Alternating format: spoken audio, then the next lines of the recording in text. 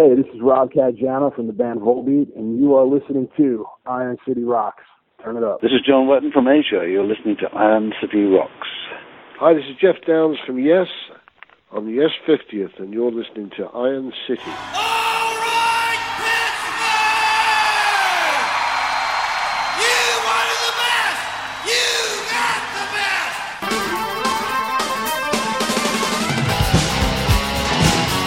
Ain't nothing but a good time. Round and round.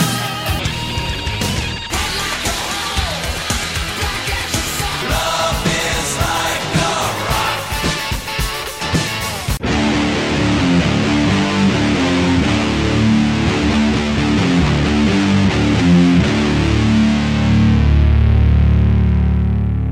Hello and welcome to episode 382 of the Iron City Rocks podcast.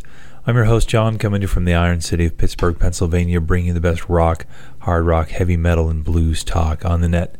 Episode 382, two very special guests. We have Jeff Downs of the band Yes joining us. He also had some other bands prior to Yes. He was in the band The Buggles, who had Video Kill the Radio Star, probably one of the most influential songs of the video music era.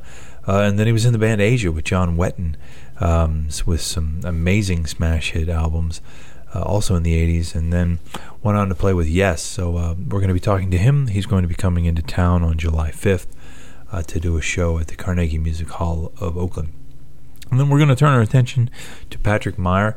Patrick is the vocalist, the frontman, plays the role of Freddie Mercury in the tribute band Killer Queen, who are also going to be doing a show at the Carnegie Music Hall of Oakland on July 20th. So let's get into the interview first with Jeff Downs. I'm going to play you a little Jeff's music and get into that interview.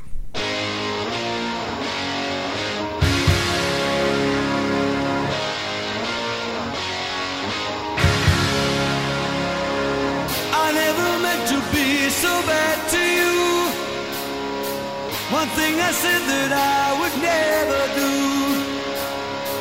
A look from you and I would fall from grace, and that would wipe the smile right from my face.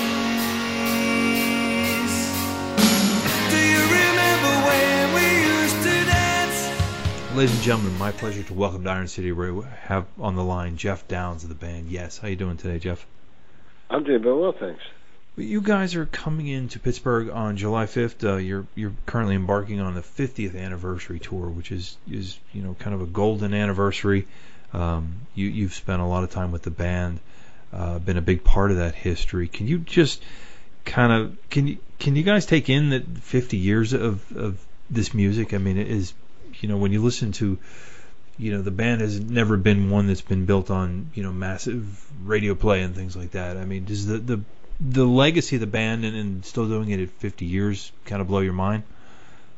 Yeah, I think it shows how strong and timeless the music is, and I think that certainly Yes was always a musician's band, and I think that's one of the things that really attracted certainly musicians to following a band like Yes, that each element of that group, and particularly over the years, each element, whether it be the keyboard player or guitarist or drummer, has added something to that legacy, and I think that that was one of the key things with Yes, is that it's always been a musician's band, and that's why I think the music has stood the test of time and is still going on today. Yeah, and I think when you say musician's band, when you think of the legacy of musicians that this band has inspired, is almost more mind-blowing than when you think of radio hits and top 10 albums and things like that. But you look at the legacy of musicians to follow that pay homage to Chris or to any different form of the lineup is just outstanding. You think you've got a band like the Foo Fighters, and all of them individually cite Yes as being one of their big influences, and that's just one band that's in more recent times that's come through that has been influenced by Yes. But there are, as you rightly point out, there are hundreds of bands and hundreds of people that have been influenced by Yes's music over the years. Mm-hmm. Now, when you guys sit down to put a set list together, I mean, obviously you can only play for a limited amount of time, and you've got a legacy that you could play for days without taking a break. And you're not known for the 3-minute commercial song. How do you put together a set list that tries to scratch the itch of all the different genres of the band? Well, I think we look for the key tracks and significant albums that particularly the musicians on stage have been involved in. Sadly, as you pointed out, we don't have Chris with us anymore. But Billy's doing a great job and has come back into the fold and has taken on that role admirably. So we've got a very, very strong musical lineup, I think, and so what we try and do is select music that I think we're going to be able to pull off effectively with with the lineup that we have at the moment, and so that in a way it dictates itself in many ways. It's not something we sit down and say, well, we should do this, that, and the other. I think that everything seems to fall into place quite naturally. And for those who are maybe not familiar with progressive music, or maybe not a musician themselves, it does always seem kind of mind-boggling, the number of notes and the complexity of the music. Does that kind of dictate, you maybe can't do such a fluid, mixing up the set list completely every night, or some of these songs almost to the point of muscle memory with you guys?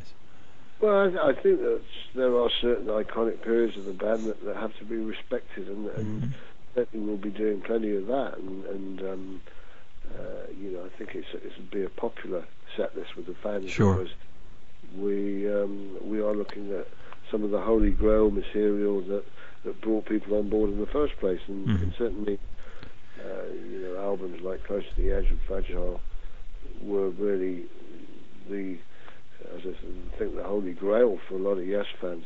So we're looking at really a history across as many albums as we can, I think, and as much time as we've got to fit it all in. But as you rightly point out, it's not easy to think of 21 or 22 studio albums and try and pull out a 2-hour set out of that. But we're getting there, and I think we're still work in progress because we don't start off until next week. But we're pretty close to deciding what we're going to do now.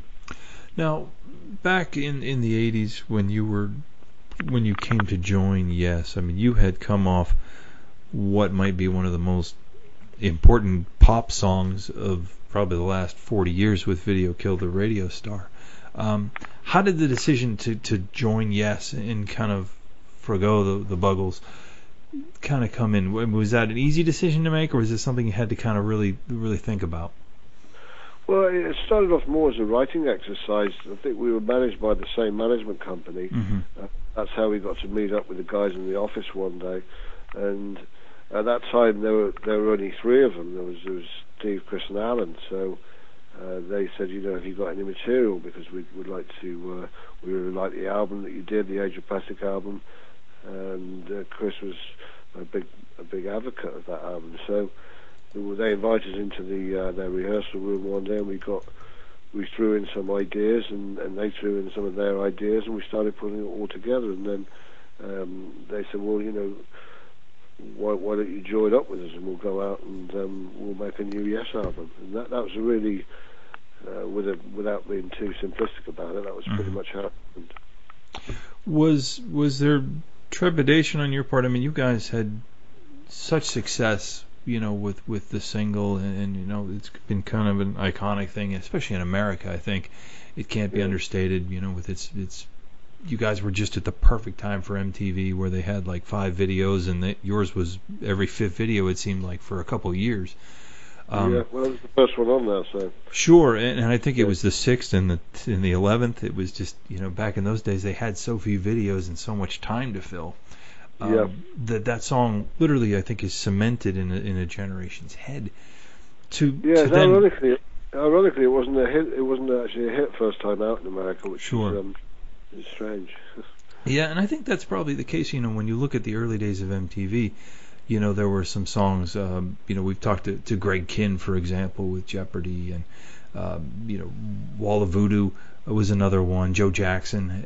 There were some videos in the very early days where you knew if you watched for more than 2 hours, you were going to see all those songs because there weren't that many to fill programming, and it was just such a... Yeah, that's right. And I think that, certainly as far as we were concerned, just going back to the reason why I think we didn't really go back to the Buggles in a big way. We did another album post Yes, but I think what we both felt, and Trevor Horn and I took different paths after that. And Trevor became a full-time record producer, and that's when I formed Asia with Steve and John Wetton and Carl Palmer. So we sort of diverted different paths. I think we both felt at the time that Video Killed the Radio Star was probably not something we were going to top. Sure. In terms of what the Buggles was about, and I think also we both felt that we had other careers that we wanted to expand on. Sure. Certainly, from my own standpoint, I really got a taste for playing with a big band and live, and playing with Yes was something special. I think Trevor was not so much in that opinion, and I think he wanted to get. He didn't feel comfortable in that role of a vocalist. Yeah, I mean, and that's certainly, when you look at a career path, I think it would probably shock a lot of people to say, okay, here's someone who had, a successful pop song, maybe not right off the bat, but, certainly a huge hit in the United States over time. And then to go to something as complicated and serious, I think, as people view Yes music, that's a pretty big leap, from a musician standpoint. It's a big leap, and I think that, from my own standpoint, I was schooled in keyboard playing, so not something that I found. It was a big leap, but it was not horrendous because I'd played keyboards, complicated keyboard parts before. But I think that what we felt was that it was more really the outside world that thought we were a bunch of heretics coming in, and I suppose changing the whole branding of the Yes label to something that was going to be completely different. And I think the drama album, when we did it, I think quite a few people were actually surprised by how cohesive it was in terms of a Yes album, rather than it. And really moving Yes into a new generation. And I think that's really what we added to the whole proceedings. Yeah. Now, when you started Asia, you mentioned it, and that's certainly not something to gloss over. I mean, that was an extremely successful, at least on American Airways. I think you could hear Heat of the Moment, really at any moment in time. You kind of had to feel that you had the Midas touch at that point. To go from the success. I had a very good run. I can't say I couldn't do with a run like that again. But no, I had a really good run. I went straight from the, having all that success with the Buggles, and then, with Yes, and then on to the Asia, all within about 3 or 4 years. And so, and then I went on and produced a couple of years later the GTR album. That was so I had a very, very, very, very good run at that point. And I think I was fortunate in the fact that I was really into keyboards, and keyboards were starting to dominate music at that point. Guitars it was not so much guitar-orientated stuff, and it seemed to work well with the whole video age and that sort of thing. These electronic sounds were almost a backdrop of that age, and so that was one of the things that I was lucky that I got a lot of interest in. I think I was very accomplished at. Yeah, I mean it's almost laughable. In preparing to speak to you, I pulled up the Buggles, and it was listed as a one-hit wonder. And I'm looking at that, it literally is hysterical to think that you would be labeled as such, because you went on to write bigger hits, probably in the U.S. with Asia, than the Buggles had. And it was like, how did someone slap that moniker without doing any research? Because I think that people like to put things in boxes, don't they? And it certainly never really bothered me that much. Mm-hmm. In fact, we had another 3 hits in the UK as the Buggles, but people seem to forget that because Video Killed the Radio Star was such a big song, was such an iconic song. Right. People are just happy to just regard that as being, oh yeah, they're the pair of one-hit wonders. As you say, I mean, Trevor Horn went on to have a massive career and still doing it as a record producer. Right. Has had millions and millions of records sold all over the world. So, I think that both of us have been, very successful in terms of what we did after the Buggles. That's for sure. Yeah, I mean, you look at the first Asia album. You sold 4 million in the U.S. just on that alone. No, it was the biggest selling album of the year in 1982. Right. In America, so and all over the world as well. So we had. Sure. We had huge following in Japan and in Europe as well. So it was very much a global thing with Asia. Mm-hmm. So, yeah, and it was such a fantastic, and it was great to see John being able to tour so for so many years with you guys. Yeah, but I think the thing was that the other 3 guys they had strong roots in the 70s, and I think that was one of the reasons why they wanted to get out of that and do something a bit more mainstream. John was very interested in writing melodic rock songs, and so when we teamed up, we were the perfect pair in a way because I'd had all the experience in doing jingles and pop music and sessions and that kind of thing. So. It became a bit of a marriage in heaven, that one, and certainly it was a very sad moment when John died about 18 months ago. That was the end of an era for me because we had such a strong writing partnership. Sure, yeah, it was certainly. It's been a difficult couple of years, obviously, with Chris and so many legends of that era. And Greg, Greg Lake. So it's been. It's been a rough couple of years, that's for sure. Can I ask what drew you back into the Yes fold, most recently, which was, around 2011-ish or so? What kind of brought you home to the band, on a personal level? I think it was when Trevor was doing the last... they asked Trevor to come back and produce an album, which was included some songs that I'd written with Trevor years ago. And I think Trevor said, well, why don't we get Jeff in to play these because, they're his songs. So they got me into to effectively just come and play on it. And then I think they said, well, actually, we'd like you to rejoin the band. And that was sort of going back to 2011. Now, can you kind of compare your style? I mean, when you play Rick's, some of the pieces that Rick wrote, I mean, do you tend to try to do those in sort of the way Jeff would play them, or do you try to stick more with how Rick had played, some of those older Yes material?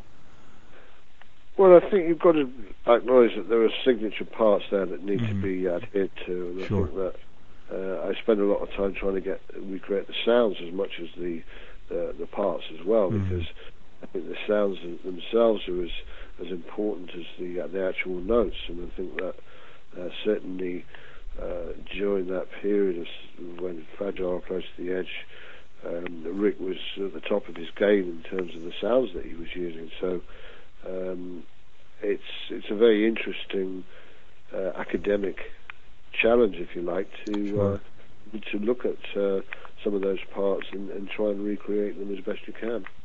Do you have to, and forgive me not being a keyboard player, but obviously with guitars there's modeling and there's certain pieces of equipment. Is there ways to sample maybe Rick's playing, or do you have to go in search of some of that vintage gear that he may have used in 1976 or something like that?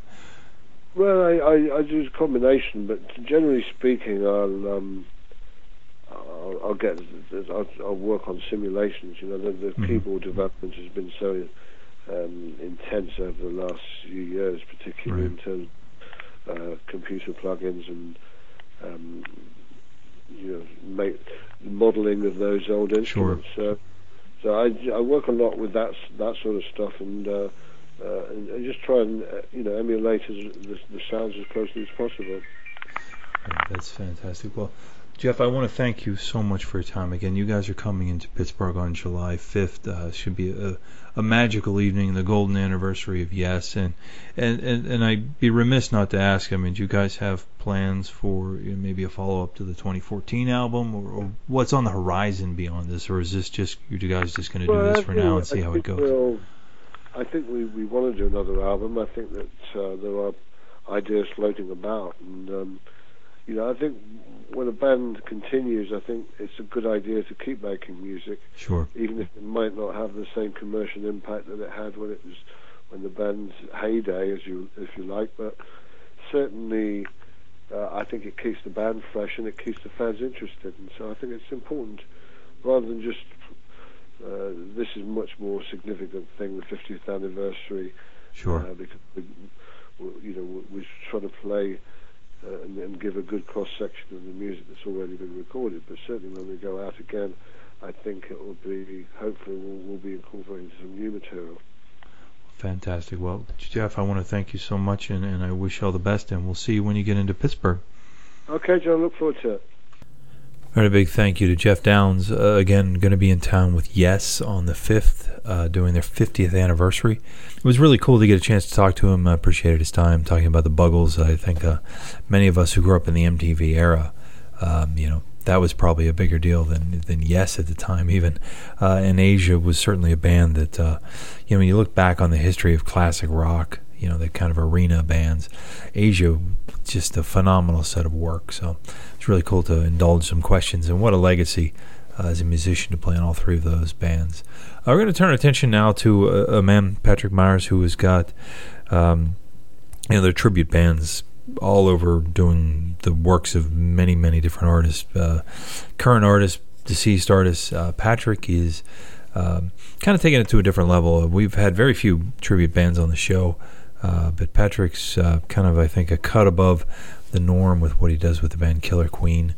Really takes it to a level of authenticity that is kind of unheard of. And, I always find tribute bands a little bit easier when the original band isn't in a touring state now. And obviously we lost Freddie Mercury many decades ago for especially in the United States, as we talk about in the interview. Many people, of the generation that would be interested in them now weren't alive, or were too young, or they hadn't toured in the United States in so long that a lot of people were too young when they did tour. So phenomenal live performance. You get a chance to check out the YouTube clips. We'll put some of those on IronCityRocks.com. And let's get into that interview with Patrick now, talking about Killer Queen. I want it all. I want it all. I want it all. And I want it now.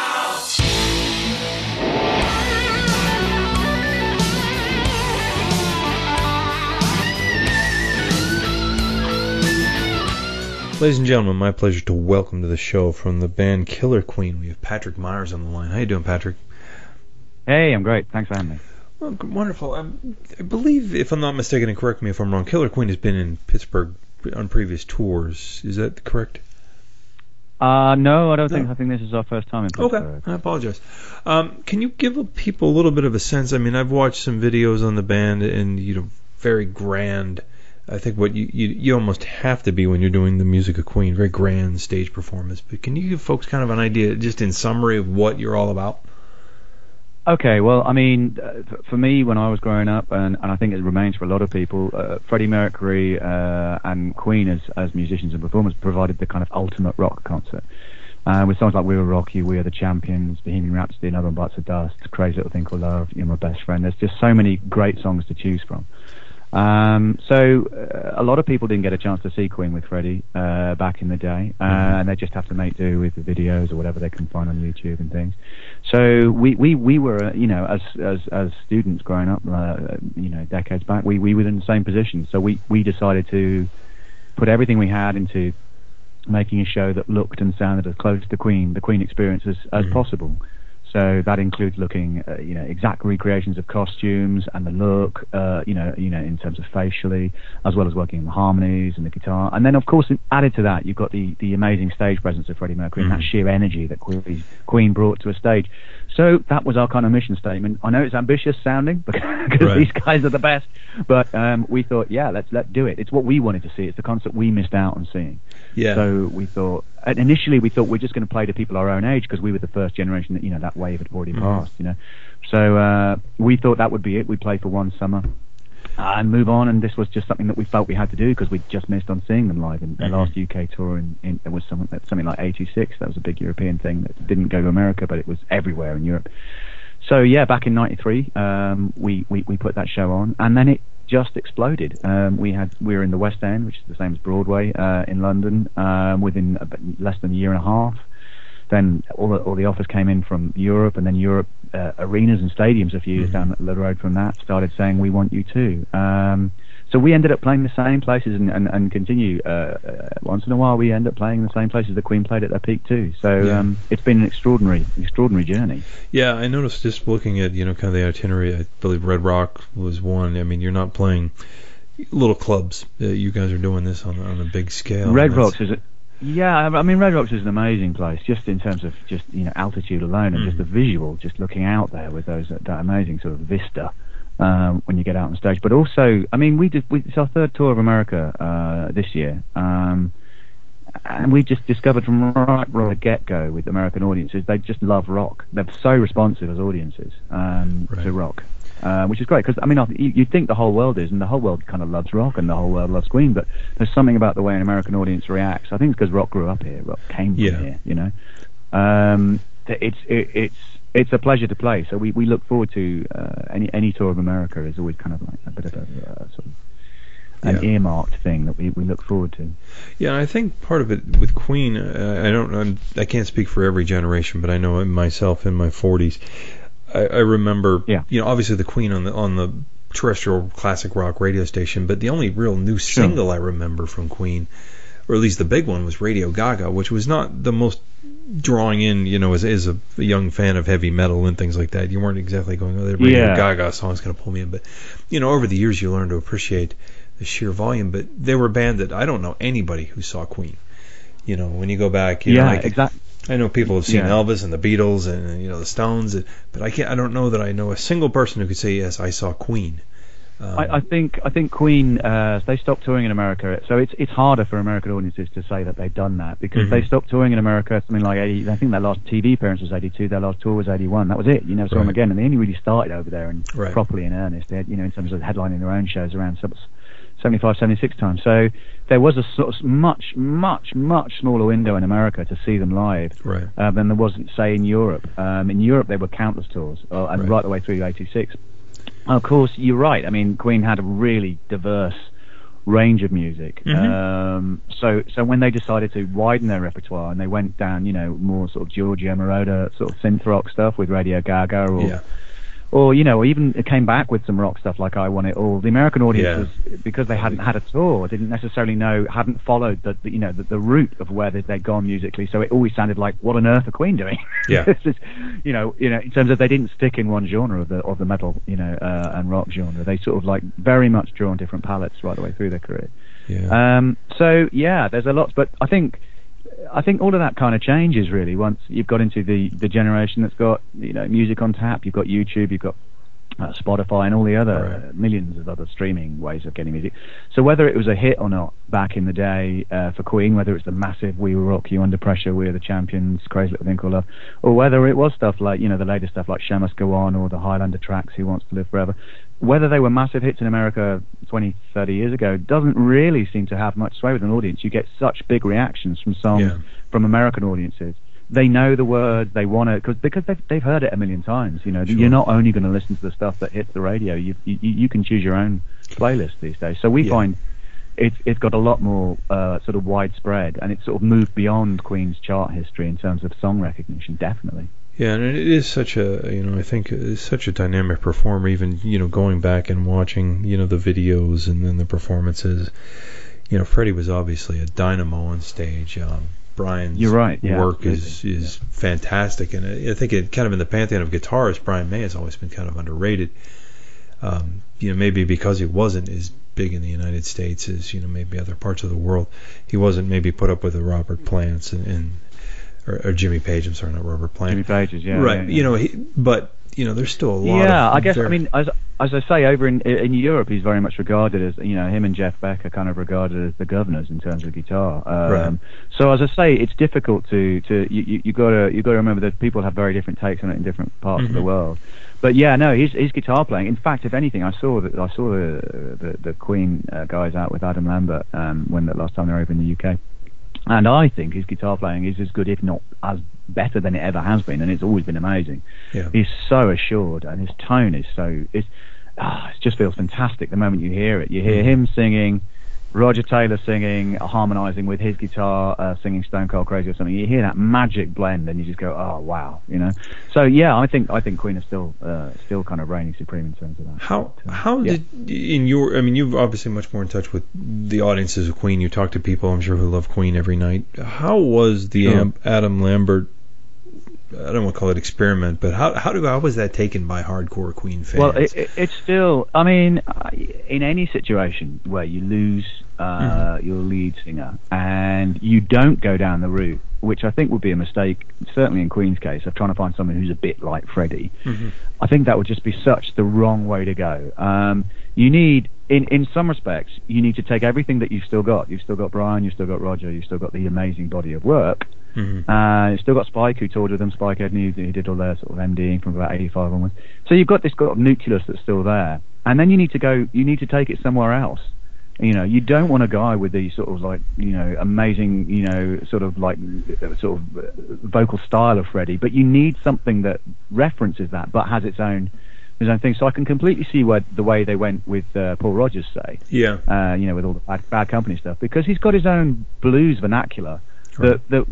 I mean, you never say Freddie, he was a blues guy. Freddie could do the blues, but Freddie, that wasn't his genre. He did a lot of theatre, he did a lot of straightforward rock, and he did a lot of very, very beautifully blended ballad type singing. And whereas Paul was very much from the sort of from the blues genre, so that kind of lent a whole new twist to the song, and that made them come alive again. And it didn't seem like they were being a tribute to themselves in any way.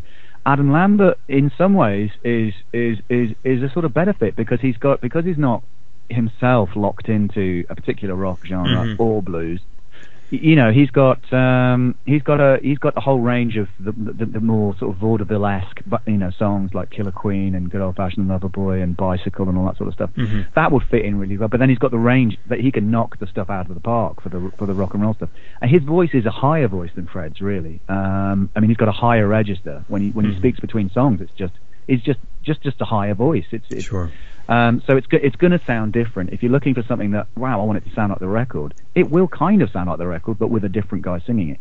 When you've got some songs with a legacy as big and as strong as Queen, you can't have someone pushing up there. You need someone that glides over that stuff and just can, it's going to nail everything. So that in some respects, that makes him bulletproof. Because if you're going to try and step into Freddie's shoes, which essentially whether you think you try and talk your way out of it or whatever, you're still trying to do that. No matter you're taking the lead vocal in with Queen, with Brian and with Roger. You've got to make yourself as bulletproof as possible. And if you try and be Freddie, you will always fail. Always. Right. You can never do that. If you try and mimic his charisma with Brian and Roger behind you, it makes Brian and Roger look foolish, and it makes you like on a mission to nowhere. Whereas if you think, okay, look, I have him, as Adam does, he stands out there. He's got his own brand of charisma, and he's got his own kind of voice.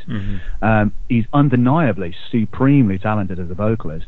Then you just have to say, okay, we've got Brian, we've got Roger. That's fantastic. We're so grateful that, you guys, can be bothered to tour and you still love doing this and put on such fantastic visual shows. And we've got one of the most talented vocalists on the planet at the moment, which is in the shape of Adam. So you just have to take it on those levels. Of course, aesthetically, if you go crazy over that, that's great. And there's going to be a proportion of people that just want it to sound like it sounded before. That's just inevitable. Right. But I think, they've got the choice of just putting on, the Queen live DVDs at full blast at home, or going to see an act like us, right, if they want that. If they don't want that, and they want to celebrate, with Roger and Brian and Adam and this amazing show they're putting on, just queue up, get in line behind the other hundreds of thousands of people, and go and see them. It's up to you. You can choose to get on board with that, or you can choose to, or not.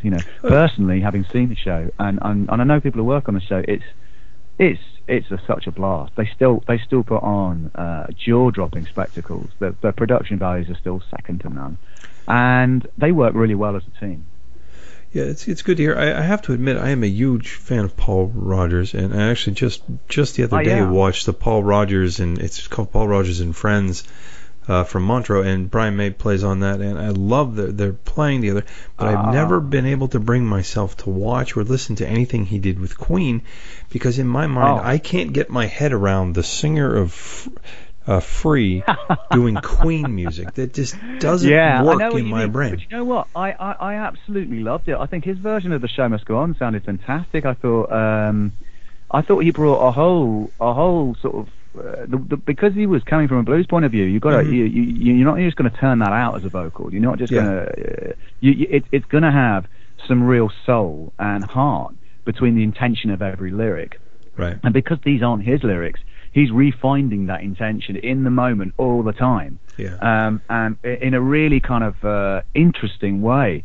And I thought his vocal blend with the guys sounded really, really great. I mean, I was really excited by that. I actually quite liked a lot of tracks off their Cosmos Rocks album as well. I thought, I thought that was an interesting sort of first step forward. I think they were still kind of like negotiating who was writing lyrics, and right. I detected a bit of more work to be done on certain levels in terms of smoothing things out creatively. But I thought musically there were some fantastically interesting things going on there, and I was thinking, okay, great. I mean, I kind of missed John Deacon not being there in terms of his input on the bass, but I thought, okay, this is going to be great. Unfortunately, these days it's just really difficult to get, have the sales, the amount of work that goes into that, and the sales that follow right. from the internet, and they didn't move forward with that. But I thought it's great. You should listen to Paul Rodgers. I love a lot of that stuff. I was pleasantly surprised because I really didn't know. Whoa! And what's great is not just Paul Rodgers singing Queen stuff; it's Queen performing Paul Rodgers stuff, because they did his stuff too. They didn't just do, so they did Wishing Well, they did All Right Now, and it sounds amazing. It sounds really good. Because you've got now you're inspiring me to. Queen. But I just could never wrap my head. Check out the live stuff. I have always, to me it was like if you said Ozzy Osbourne was going to sing for Van Halen, it just doesn't work in my brain. So, what's the worst that can happen? You just go, nah, or you go... Yeah, I think sometimes you're afraid sometimes it'll tarnish your opinion of people. It's just one of those things. I've got an appalling memory, so it's great. I can try anything out and go and be as fresh and lazy the next day. So let me ask you. You're going out and taking on the persona of an incredibly energetic frontman. What kind of conditioning goes into being able to do all that and sing at the same time? I mean, because he's running around and there's a lot of that. You have to vocally train kind of all the time. You have to. I don't know how Freddie did it. I can't speak for him, but I know what I have to do, which is a lot of vocal, stretching and exercising, not just before the show, but kind of like throughout the year, really, and technique. I've seen a lot of. And I've gone to the some really great vocal coaches for some one-on-one sessions now and again when I'm off the road, like Sam Smith's teacher and things like that. I've been dropped in his London studios and sort of said hi, and we're good friends. So I think when it's something like your voice, it's something that stays with you. It's something that grows with you. It's something that's always changing and something developing and getting new coordinations and musculature. So you got to look after it. With that plus the dynamic of a rock performance, and certainly the physicality that Freddie put in. You really have to marshal all your forces in terms of technique, in terms of spontaneity, in terms of connection with the audience. It's a real magic mix you've got to get right there. And also, Queen would do things slightly differently in terms of his vocal approach. He had a lot of blended falsetto and stuff he'd put on studios, and then a lot of but then he would go full voice for for a lot of live stuff. So you've got to have a happy medium between how he sounded live and how he sounds on the record. Right. You know, whether people are more, they might not have seen him live, they would have certainly heard a lot of the live tracks that are out there because they're just all over the place. You know, they're so everywhere these days. So yeah, there's a lot of things to take into account and to sort of you know set your stall up for. But essentially, at the end of the day, you know, the music is great. The music has always, and in our experience, does always connect right to the back row of any crowd, whether it's 20,000 people, whether it's a concert hall of 2,000 people. It reaches people and it moves people. And for us, that's in terms of, yes, obviously it's exhausting doing a show like that, but you get a little kind of sort of like solar charge from the audience, you know, that sort of like renewable energy. Because you get such a positive feeling, you know, from these songs and from the reactions. And when you've got thousands of people all singing along with you, you know, it does nothing but make you feel great. Yeah, I can see adrenaline flow. That helps. Massively with adrenaline, but also just the power of the music itself. You know, it's not just about buzz. It's about great music, really. Last question for you. Obviously, you've got the Freddie Mercury kind of trademark mustache. When you have downtime, do you shave that off, or is that something you just learned? You know what? I that comes off the moment I've got time to grow another one between the next one. That is gone. Yeah. I am fine with having a tash if I need to have a tash for these shows, because that's cool, because you can't go on stage with that. You know, that's such a defining kind of, thing visually. And it really helps, so, but it's not my facial hair of choice. Yeah, it's a bit dated at this point, but it's just kind of I don't know whether it's dated or not. It's just impractical if you're having pasta sauce or something. You've got to be there with napkin every 5 seconds. You got to think. So yeah, no, I don't mind it. It's good fun. And we're all about authenticity in terms of look and visual sound. So deciding that, for the sake of your preferences, with moustaches or no moustaches, you're not going to go with the moustache, I think is a huge mistake. So, it's all part of the show. Got to do it. All right, well, again, you guys are in town on July 20th. You'll be doing the Carnegie Music Hall of Homestead here in Pittsburgh, and we look forward so much to seeing when you get into town, Patrick. Going to be great. Thanks for talking. All right, that about wraps it up. Again, thank you to Patrick Myers, who will be with Killer Queen at the 20th at the Carnegie Music Hall of Homestead. And then on July 5th, as I mentioned earlier, Yes will be there celebrating their 50th anniversary. So if you're a fan of classic rock, prog rock, you name it, one of those two bands is bound to scratch an itch with you. So get out and see some live music. It's kind of Iron City Rock's goal to get you interested in seeing some of these events, to keep the music industry in Pittsburgh as healthy as possible. So we appreciate your support of us, but we also appreciate your support of live music in Pittsburgh, because if you don't go to the shows, they stop bringing them, and that's the absolute worst thing that could happen, I think. So we appreciate you get out there, get tickets to summertime shows. I think no matter what kind of music you're into, if you're listening to Iron City Rocks, there's half a dozen bands you want to see this summer. So make a point of seeing as many as you can while you can. As we learned with Freddie Mercury, you don't always get the chance if you wait. So get out there and see who you can now. I invite you to check out our website, IronCityRocks.com. We're on Facebook, Instagram, Twitter, and YouTube are all /Iron City Rocks. Or you can drop us an email at IronCityRocks@gmail.com. Love to hear from you. What do you think of particular types of band? You want more prog bands? Do you like listening to conversations about some of these tribute bands? Do you not like it?